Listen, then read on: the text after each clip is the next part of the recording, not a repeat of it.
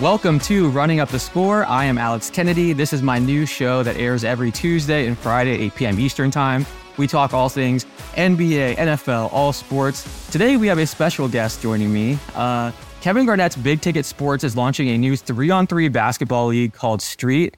They're launching it in conjunction with Pro League Network. And we're joined today by Big Ticket Sports CEO, George Daniel. George, how are you? Alex, I'm doing great. Thanks for having me here today. I'm very excited to talk about this. I think it's so cool that, they're getting involved in this 3-on-3 league. How did the idea for the Street 3-on-3 league come together, and why did Big Ticket Sports decide to get involved? Yeah, so, going back 2019, Kevin Garnett, we just formed this company, and we acquired Hoop It Up, which is the iconic 3x3 basketball platform. And at the time when we acquired it, Hoop It Up has a great tradition going back to 1989, and we just thought it was a great basketball property. Looking at the 3x3 space and understanding that 3x3 basketball is going into the Olympics, we just felt like it was a great platform. But at the time, we had visions of eventually creating an aspirational pro league. Given the fact that 3x3 was going into the Olympics, given the fact that we could see that gambling was proliferating through the states, who had become starting to become legalized at 2018, we thought 3x3 could potentially be a great bettable platform. And it was always something on our radar. Obviously, COVID came and set us back a couple of years, but this was always something we were thinking about as we were continuing to grow and kind of relaunch Hoop It Up post-COVID. We created a Hoop It Up Pro-Am League, which was kind of the forerunner to Street, in that we have teams that play in our tournaments, and the winners come together for a national championship, and it's sanctioned by FIBA. So we've really leaned into the whole Olympic movement, and we really believe in 3x3 basketball. The games are quick, they're fast, they're action packed, and it's a great basketball product. It definitely seems like 3-on-3 basketball is getting more and more popular. You mentioned it being added to the Olympics. How much potential do you think there is in 3-on-3 basketball as a sport going forward? Yeah, obviously, we're creating Street, so we obviously are very bullish on it. I think the things about 3x3 basketball, which I think give it huge potential, are the fact that the games they're 10-minute games, or first team of 21. So the games only take like 15 minutes in real time. And a team could play multiple games in the same day. So you can literally schedule a game every 20 minutes, not with the same teams, of course, but on the same court. And that gives us the opportunity to just have fast, streamable, bettable content, one game after another. And I think it's just tailor-made for, the next generation of sports viewers, and particularly basketball viewers. Look, I love watching the NBA. I love watching college basketball. But, younger audiences, a lot of people are cutting cable. There's just consuming games and sports on your phone and your mobile devices is becoming more prevalent. This is maybe one of the only few sporting events that you could seriously watch the whole event on your phone. It's only 10, 15 minutes. I know you theoretically can watch a whole NFL game or an NBA game on your phone, but the reality is most people don't do that. This is something you can actually watch on your phone for 15 minutes, the entire game, from a practical standpoint. So I think that we're very bullish on it for those reasons. Yeah, I talked to the creator of Slam Ball and how they brought that back, and he kind of made the same point that attention spans are smaller and shorter than ever. So, people are basically watching highlights. So any sport where you can have the games be quick and, easily digested, I think it makes a lot of sense. And I think it resonates a lot with today's younger fans. How will Street be different from some of the existing 3-on-3 leagues? Well, I mean, the question we get asked the most is about the big three, that primarily. And look, we love the big three. We think, it's great, but it's a much different game. The big three are hour-long games. The talent pool is essentially former NBA players for the most part. And, it's a great platform. But what we're doing is something significantly different. As I said, we're playing the Olympic rules, the FIBA rules every 10 minutes. So the games are quick, they're fast. And the players are really players who play their way up from the street, guys who are dedicated to playing 3x3 basketball. Not necessarily, we will get, and we've had even at Hoop It Up, our Pro Him events, an occasional former G League player or an NBA, even a former NBA player has opted into some of our events. But it's not like we're targeting former NBA players like the big three. We're just simply getting the guys who are dedicated to playing 3x3 basketball. The guys who are going to play street and who've been playing Hoop It Up are dedicated. They play 3x3, wherever they can get a tournament, an event going. They travel to them, and there's a whole talented guys that are just, already organically have developed. In addition to that, I think once we launch street, people know that there is this kind of platform. We think we'll be getting more players involved. Plus, I think different than anything else, we're also going to have women as well. But it's, I don't think anyone else has kind of done on at least on that kind of level. There is some limit 3x3. I know there's the Force organization based with the Seattle Storm do a great job with it. But we're just going to create another platform for women. And also, we're planning to have co-ed competition, which is something that's unique. And so we're going to have men, we're going to have women, we're going to have co-ed. So it's just completely different from anything anyone else has done. How much of an advantage is it having Kevin Garnett involved as well? I mean, players obviously respect him. He's a legend. Being able to have him involved, and then also just with all your ventures, since, again, for people that don't know, you're the CEO of Big Ticket Sports. How much of an advantage is it just having KG involved in all these projects and ventures? Well, Kevin is really the soul of all of this. Everyone knows him as a player on the court, and you see him interviews.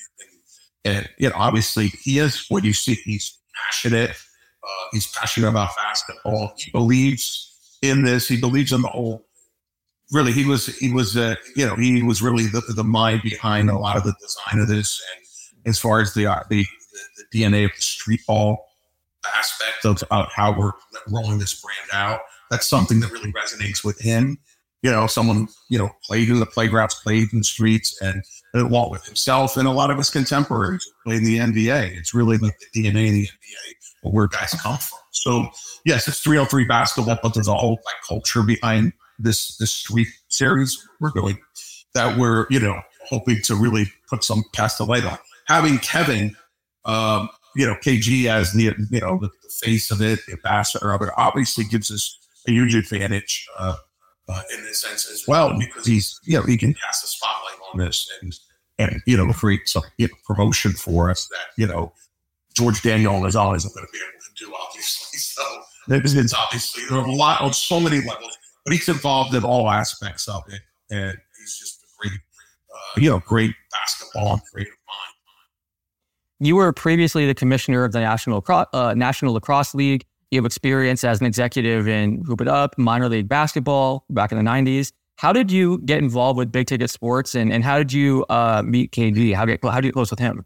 Yeah, so when I left the National Lacrosse League, I started a small boutique law firm with some partners. And one of my retired partners had at one time been the counsel for the job counsel for the NBA Players Association. So KG came to us as a client, and that's how the relationship began. And so he's a client of our firm, of myself. And then, given my sports management background, we decided to form Big Ticket Sports. So it's really been a great opportunity for us. It's great working with him. You mentioned that most people see Kevin as a player, but one of the things that we're seeing nowadays is that so many of these former NBA players, even some current NBA players, are launching their own companies and becoming big investors in a lot of different ventures. What are your thoughts on that? And because you have been around basketball since the 90s, how much of a shift is that from when you first, got involved in basketball to where things are at now, where guys are valuing equity and some of them are becoming moguls? It's so true, and it's just such a different world. I mean, and as you said, I did start in minor league basketball in the 90s. The idea of there wasn't even an opportunity to audio stream games. This is before Mark Cuban had his audio network. So, you'd have to get somebody to like dial a radio station and put you on hold to listen to a game that was far away. It's a different world. And so with that, you see all of the change in the last 25, 30 years with a lot of it, streaming content. And that's been a big driver of it, being able to deliver that along with social media. There's just so many opportunities at the sports tech space that only 30 years ago, we've heard about things that were coming, but to really now see them. And I think the players that you mentioned, are, they're keenly aware of that. I think they're today's generation of players, certainly the active players are, you have good and strong advisors, and they're keenly aware. They have their, the fingers on the pulse of all these deals and the deal flow that's coming in. And I think they're to be, commended, and for what they're developing and what they're building for their post career. What advice would you give to someone that wants to become a sports executive or work in sports? Yeah, look, everybody takes a different path, right? I mean, my path was significantly different than most. I was a practicing attorney, and I decided to get involved in minor league basketball. Really, I was involved in sports 7 years, where I was actually paying my way, by investing in ventures. And it wasn't until I was working full time at the National Lacrosse League as general counsel and deputy commissioner, I was actually getting a salary. So it's a little unique situation. Everybody's different. But I will, look, I think the always one way in, I think it's always been through sales is always the big thing, right? If you're a star in sales, if you can, make the cash register rate, so to speak, there's always a spot for you in sports. That's not the only job. Obviously, there are a lot of other opportunities. Obviously, my legal background helped me advance in. So there's a lot of different ways, in the door. But I would urge anyone, any person coming out and wants to get into the industry, really there's lots more opportunity than there was then. There's so many franchises, so many teams. And I think, trying to land a job, even if it's part-time, to get experience is the main thing. I think that's the main thing, to get yourself some experience and start building a resume. Some experience. What are some other projects that Big Ticket Sports is working on currently? Yes, well, one of our main property that we have, along with Hoop It Up and involved in Street, is Kick It Soccer, which is a 3v3, like Hoop It Up. It's a 3v3 platform for young soccer players. So that's our main properties, and we're continuing to look at other opportunities in sports realm to see what other things that we may be developing in the near future. And then what are some of the biggest challenges, or what is it like, I guess, launching a 3-on-3 basketball league? I mean, I know you guys are putting in the work right now to kind of get it off the ground, but what kind of goes into that, and what does that really entail? Yeah, look, there's a lot there. I mean, logistics, scheduling, player contracts, player procurement, scouting. There are so many aspects of it. Yeah, as you said, I do have some experience, years ago in minor league basketball. There are some things I can draw from that, but it's also a different world. We're in the age of the digital age. So there's the content side of it. I mean, if you're talking about something 25, 30 years ago, it's strictly ticket sales and whatever sponsors you can get. Yeah, those things can still be very important, obviously. But there's also opportunity here when we're talking about sponsorships and data and content. It becomes a different world. And so there's so many things that, right now we're with. And TLN, who are our partners in this, are have been great. They, as I said, we set forth 4 years ago to try to create a pro 3x3 league. And it wasn't until we connected with TLN that we felt we had the right partner in it. Their experience in their brief time with operations, distributions, and most notably in the data and incredible sports market was just a great fit for us. And that's why we decided to work with PLN and watching this venture. As I mentioned, you were the commissioner of the National Lacrosse League, and you really helped the league kind of go to the next level. What are your thoughts on just where lacrosse is at today? It feels like it's so much more popular and mainstream than it was, I'm sure, years ago when you were starting out in that league. Yeah, so when I started in the league, it was the fall of 2000, and the National Lacrosse League, which is, for viewers who may get them confused, it's the indoor league. And we started the league had been around since the mid-90s, but it was Northeastern. A lot of the franchises were in New York State. There was a team in Toronto and Philadelphia, and that was pretty much it. So one of the things that we felt was necessary, or what we came in, was to try to get it across the country. So in our second year, we expanded to Western Canada with teams in Calgary and Vancouver. Our third year, we were able to place a franchise with Crocky Sports, in Denver, which obviously owned the Denver Nuggets and Colorado Avalanche. And that team became a hit and was drawing 15,000 fans a game at that was known as the Pepsi Center. And so that was really one of the big models that we followed, was trying to partner with NHL teams when we could.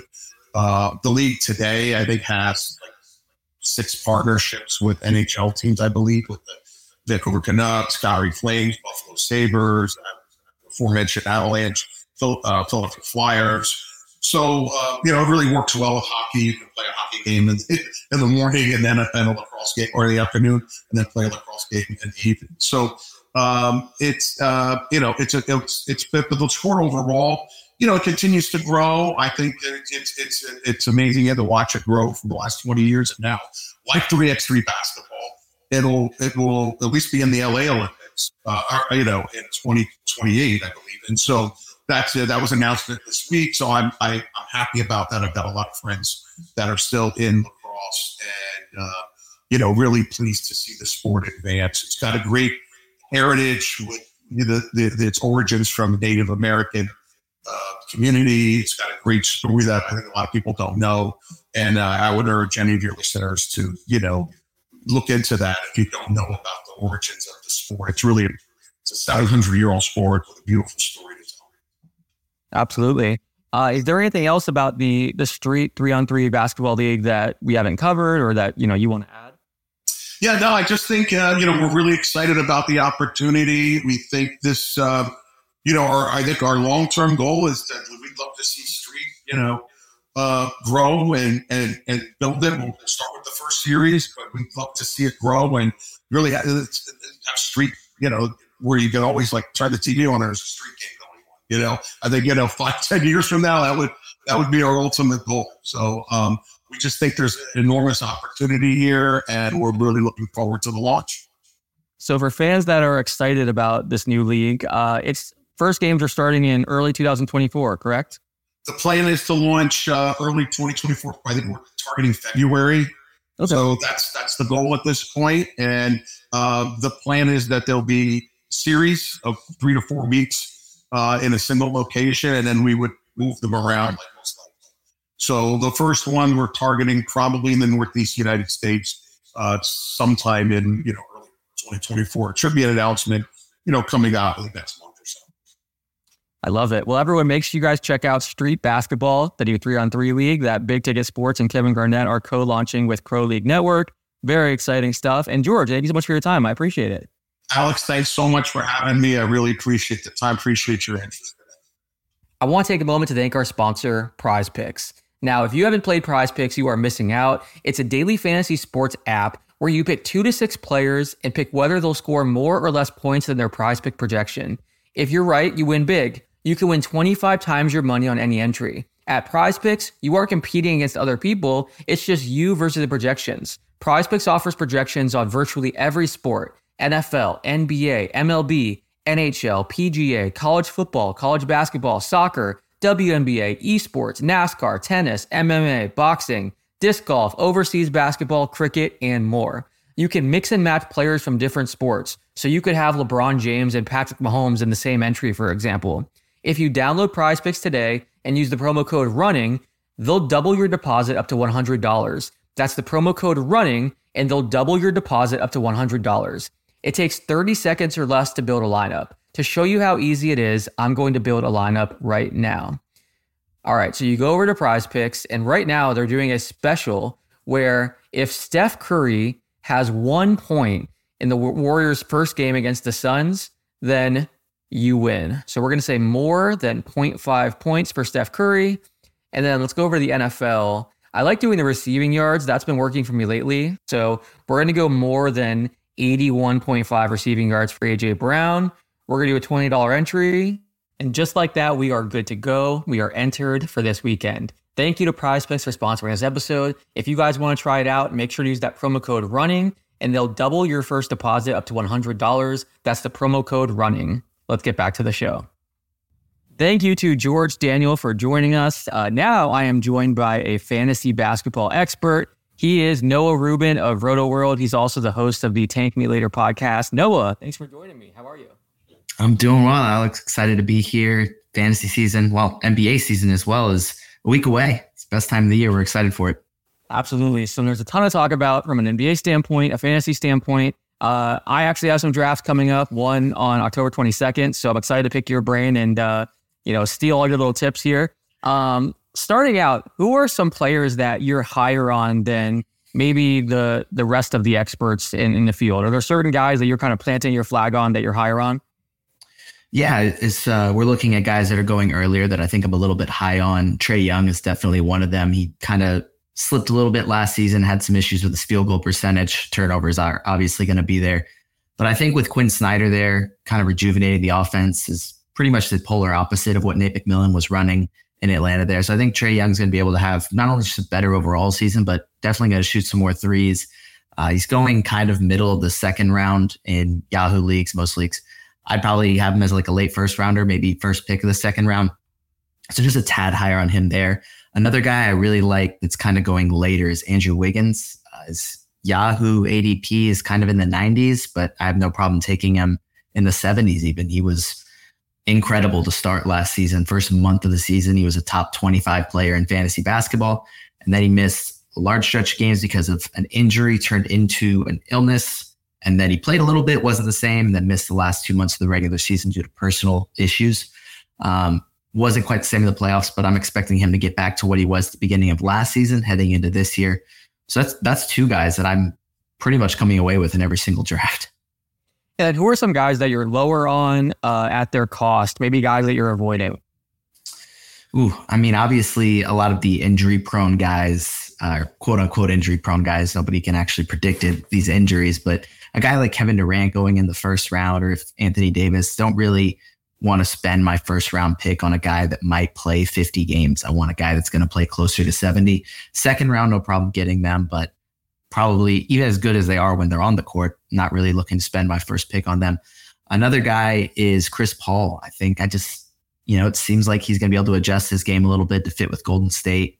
A lot of guys there, good coaching staff. So not surprised if they make it work out, but I think he's got to sacrifice a lot for it to work. So I'm not sure how well it works for fantasy.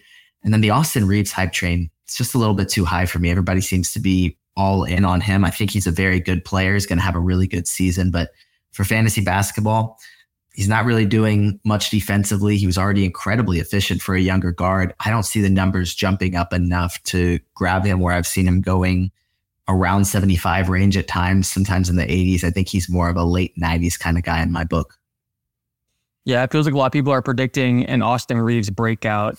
Who are some guys that are younger that you could see breaking out? And maybe, this time next year, we're talking about them as being some of the biggest surprises of the season. Are there any guys that you can kind of project to break out? Off the top of my head, the first one that comes to mind is a guy like Jalen Johnson, who it seems like we've seen him get a few starts during the preseason. And he's going to play a larger role in Atlanta after being in the G League during his rookie season and a kind of a smaller role off the bench last year. It seems like he's going to be fighting for the starting job. I don't imagine that he will start this season, at least to start the year. I think that'll be DeAndre Hunter and Sadiq Bey in the front court. But I think by this time next year, he's going to be a starter. They like that he's a playmaking four that's incredibly athletic. He's shown the ability to knock down shots from deep. He's kind of everything that they wanted John Collins to be, but also he can dribble and play make a little bit. So I think he fits really well alongside Trae Young and DeJounte Murray. And he has a fantasy friendly game because he can get defensive stats. He's going to shoot a pretty high percentage for a guy that's also has the ball in his hands. So I think he's the main guy that I can really think of that I think is going to be much better coming into next season. You mentioned preseason action. How much are you evaluating preseason and taking stock in what you're seeing? And how much are you just kind of sticking to your opinions? I guess watching some of these preseason games, there's guys putting up crazy numbers. How much do you let that sway your opinions, or do you try not to let it influence your rankings too much? I think I don't let it impact. It's kind of a case-by-case basis for me. Obviously, there's going to be guys that have massive games, specifically young guys that have massive games while they're kind of managing the minutes of some of their more experienced players. We've seen Peyton Pritchard have some really good games for Boston, but we know he's not going to be a major part of their rotation this season. So a guy like that, it's nice to see it from a dynasty perspective because maybe one day he can be able to produce, maybe not to that level, but provide some solid production, especially in deeper leagues. But I think it's important to see how coaches use players.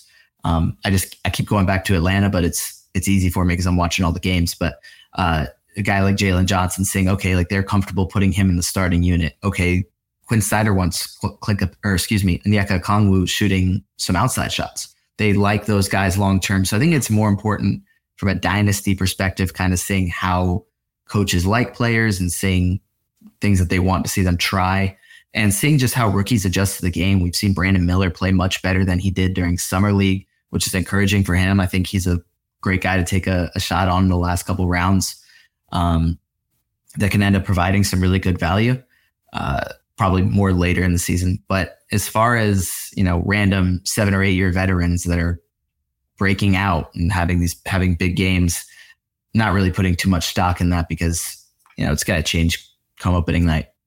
I'm curious, we've seen fantasy football as, blown up and obviously tons of people play it. You with like DFS, Prize Picks, you see tons of talk about football. Fantasy basketball has always had a harder time kind of winning fans over just because you have to check it daily. I think with Prize Picks, we've seen in some daily fantasy, there's more interest in it. But as far as like a season-long fantasy basketball league, that really hasn't taken off in popularity. Do you think there's anything? I know Sleepers tried a few things like you pick one game per week and you can lock that game in, and that's how you can kind of allow fans to not have to check every single day and set their lineup every single day. Or they, there's a lot of different things people have tried. But what do you think fantasy basketball can do to kind of challenge fantasy football or become more popular? I'm not sure if it'll ever be as popular as fantasy football because all the games are condensed into tiny part of the week, and football's so popular. But is there anything that fantasy basketball can do on that front to kind of get more popular or more mainstream? Yeah, I think that there's things that can be done. I think a lot of it is, if you go into a random business, no matter where they are, a lot of the staff are just going to say, hey, do you guys want to do a fantasy football league this year? But you don't really hear about people doing, my work fantasy basketball league. So I think that's part of the reason fantasy football is more popular, especially also just you can see ratings with the NFL versus the NBA. But I think, it's funny. The reason that you mentioned is that people say, I don't want to have to check my lineup every day. But we know fantasy football people are also checking their lineup every day. I check my every single day for fantasy football as well. So it's like I'm consistently looking to see who's available, what moves have been made, keeping up with news updates. So I think that's, I don't think it takes but 10 minutes if you're doing a couple fantasy basketball leagues to set your lineup every single day. But I think it's just a more complex game to play. I mean, fantasy football, you're looking at points, and there is points leagues in fantasy basketball, but I think category leagues is kind of where you're really looking at where the hardcore players are playing. It's, and then you're accounting for a lot more strategy involved there. So I think it's more complex, which might also scare people away. But one thing that I found that's made it easier for me, and I think also just people that may not be wanting to set a lineup every day, like you said, is you can make it weekly lineups in the NBA. You have to account for, this player's playing 4 games versus this player's playing 3 games. And sometimes that ends up, influencing your decision. But it makes it so you don't have to check it every single day if you don't want to. Now you're going to end up checking it every single day, but I have that set for a few of my leagues so that it's not something that, if I have a busy day, I'm stressing about, I didn't set my lineup for whatever league.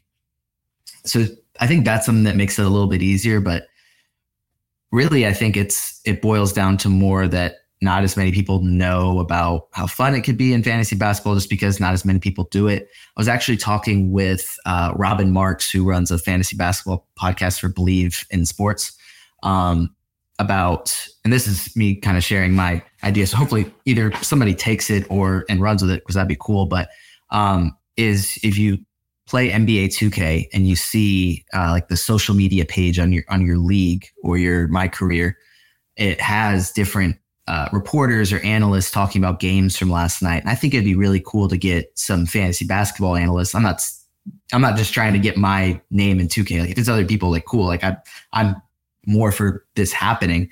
And then you're playing in your My League on 2K or your My Career. And, Josh Lloyd said, wow, like this player had this many points, rebounds, assists, steals, blocks. Definitely going to add him on the waiver wire next week. And it just has that there. It's like, okay, like fantasy basketball's in my mind. I think that just helps. It's more of about reaching different people. I personally, what Sleeper does with the game pick, I don't love, because then I have to make a decision on, is this player going to actually do better in this game versus like, is the matchup? I don't know. Not something that I personally love, but I think weekly lineups and just exposure are two things that could really help.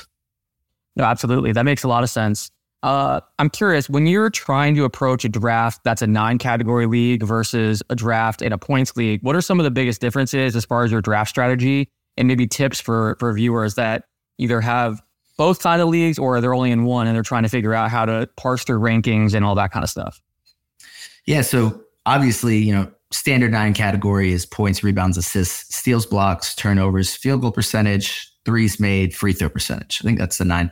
And then points leagues, it could be anything. I think the pretty standard is 1 point for points, 1.2 for rebounds, 1.5 for assists, 3 for steals, 3 for blocks, -1 for turnovers. So it's just really looking at the difference. That's the standard. But I know, like if you go on an ESPN points leagues, they give you -1 for a field goal attempt and +1 for a field goal made. So it ends up being kind of weird and hard to keep track of. But just looking at those standard ones, when you're playing in a points league, you don't have to worry about percentages. So a guy like a Russell Westbrook that's going to have a low field goal percentage, it's a little bit better with the Clippers, a low free throw percentage, but it's going to get you a decent amount of points, rebounds, and assists. He's got a lot more value in points leagues than he does in category leagues. John Morant kind of fits that same structure of a guy that is going to be better in points leagues than category leagues. So they end up going a little bit higher. Guys like RJ Barrett, Kelton Johnson, that don't really give you any other stats other than points, are able to be, probably top 100, borderline top 100 guys in points leagues, whereas category leagues, you might take them in the last 2 rounds.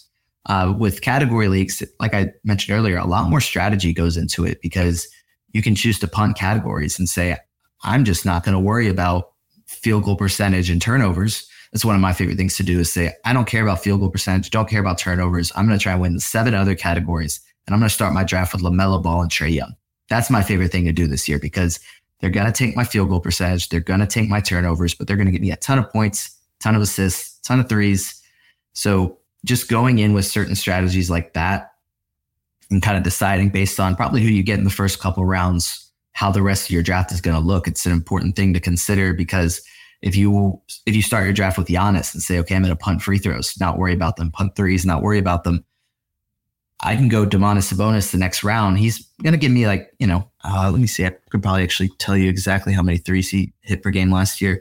0.4. So not much. Free throw percentage isn't great. And then you go Zion round 5. That maximizes his value as well. So it can end up changing the value of the players a lot by each manager, which makes it pretty interesting, because a guy like Zion's going in around pick 60. But if you're pairing him with Giannis and Sabonis and he stays on the court, it's a pretty hard team to beat, because you're going to dominate about 5 categories. So a lot more strategy goes into your 9-category leagues as opposed to your points leagues, because then it's like, I don't care if it's points, rebounds, assists, or what.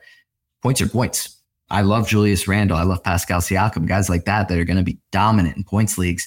They're still good in category leagues, but they don't quite reach that same level of production. For sure. One thing that I did last year was I joined my first dynasty basketball league, and that's been so much fun, being able to add different rookies. And, I just love the strategy in that too. I basically went and loaded up with a super young team, but other people added a bunch of veterans and they're in win now mode and have, a 1 or 2 year championship window. So I love Dynasty. I would recommend it to anyone that's a big diehard basketball fan. I think it's so much fun. And, it makes it more fun when you're watching the draft and actually scouting these rookies to, draft to your team each year. I think it's a ton of fun. So what advice would you have for someone that's maybe entering a Dynasty league and has a startup draft? Do you typically go for young, high upside guys? Are you more of a win now approach? Like, what's your Dynasty strategy usually? That probably depends on who I'm playing with. If I'm playing with friends that I know are going to be committed and I'm saying, okay, guys, we're going to do this for the next 40 years or whatever. Obviously, we haven't gotten to that point, so I have no idea if it's actually going to last that long, but it's been lasting a few years. So it's like, okay, I'm cool to start young, rebuild, tank, because I know it's at least going to go 5 years and be able to see this rebuild through. I personally have a lot of fun tanking within the rules because it depends on your league, how much they allow. And just starting young, watching a second round pick that I made crack a rotation and say, wow, they have some upside. I personally enjoy that. But I think if I'm going into a league with people I don't necessarily know, I'm probably going to go more win now. But it really depends on what pick I get. If I have the number 1 pick, I'm probably going to go Jokic, go more win now. If I have pick 3, I'm probably going to end up with Victor Wembanyama. Might do a little bit of a rebuild because of how young he is. So I kind of see who's the best player available in the first round and let that dictate how I go with the rest of my draft. But it's also possible to go kind of young and still compete early on because some guys that are older might not be drafted very high. I think, a guy like LeBron is going to go significantly later in dynasty leagues than he will in redraft. So you can still go young the first couple rounds and then get guys that are still producing that are just older in the later rounds because you're going probably about 300 players deep in a dynasty draft. So there's plenty of times to get older guys that can still produce later on and just have fun with it. I think you can kind of do both. Yeah, some of the most fun years I've had in fantasy football and fantasy basketball and dynasty leagues are the years where you are tanking or rebuilding and you're selling off your veterans for future picks. You're developing young guys. It can be a ton of fun whenever, you basically have a whole rebuild that you're working on. That's one of the cool things about dynasty too. Even if your team sucks, there are still fun things that you can do as the season winds down because you're focused on the future and trying to stockpile. You basically get your Sam Presti on trying to stockpile young players and picks. So I've loved Dynasty. I want your thoughts on this year's rookie class because, you look at, obviously all the talk is about Victor Wembanyama, Scoot Henderson, looks fantastic and could be very special player. The Thompson twins, Brandon Miller, and even the depth too. You start looking at some of the players, in the teens. There are some, really talented guys. What are your thoughts on this class as a whole? And then, from a dynasty perspective, or even from a redraft perspective, I've noticed that in redraft, rookies tend to fall later because, people aren't sure what to expect from them or they really haven't done their homework as much on the rookies. What are your thoughts on the class as a whole? Yeah, it's a generational class. It's going to be a fun one that's really good for a really long time. A lot of the guys that I liked didn't land in the best spots, so they might not produce a ton this year. I'm not really targeting them in redraft, such as a guy like Cason Wallace. Not really looking for him, even though I really liked him coming into this year's draft. But I don't think he's going to get a ton of opportunities with the Thunder as a rookie. But you look at Wemby, generational guy, a guy you probably have to take in the second or third round in redraft. Scoot Henderson, you can probably get around pick 100. Same thing with the Str Thompson. It seems like Bilal Coulibaly is going to start as well in Washington based on the preseason. We'll see if things change, but I think he provides them with a lot of defensive production. So him and Derek Lively are 2 other rookies that it looks like they can start. A lot of these rookies are going to come off the bench, but it seems like we have 5 or 6 that are going to get a chance to start when you look at the top 3 picks, Str Thompson, Lively, and Coulibaly. But then Amen Thompson looks phenomenal, a guy that they're going to struggle to not start. It's going to be a tough decision in Houston. They have a lot of depth, a lot of talent there. So a guy like Anthony Black's going to be probably stuck on Orlando's bench this year, but he has so much upside to provide steals. Jarris Walker's probably going to come off the bench, but who knows? He could take over for Obi Toppin. So there's a lot of guys I like for fantasy. Keontae George could end up playing a good bit for Utah this season just because they don't have a point guard and are probably going to experiment with a lot of different things. It's a really good class. It's a very deep class. We've even seen Julian Strawther, who went with pick 29. I think he's had at least 20 points in every preseason game, or maybe he had less than 20 in one game, but he's been phenomenal for Denver. So really good class from top to bottom. I think a lot of these guys are going to end up seeing minutes this year, even if only a handful of them actually start. Yeah, it's a very fun class. I'm excited to see how these guys develop and whether this class can become one of the best draft classes of all time, that years from now we're looking back and putting it up there with, 2003, 1996, and some of the other top ones. Noah, thank you so much for joining me. Where can people find your work? Yeah, Alex, thanks for having me. I, like you said at the beginning, working for Roto World, all the blurbs there, that's us. But then also the columns, our draft guide, all on NBCsports.com/Roto World. I've also, you mentioned the Tank Me Later podcast, which is part of Fantasy Basketball International. So I've been doing that about once a week, mostly dynasty stuff, but focusing a little bit more on redraft now because it's start of the season. And then I just started contributing to Sportstopia as well, which is a kind of a startup fantasy site.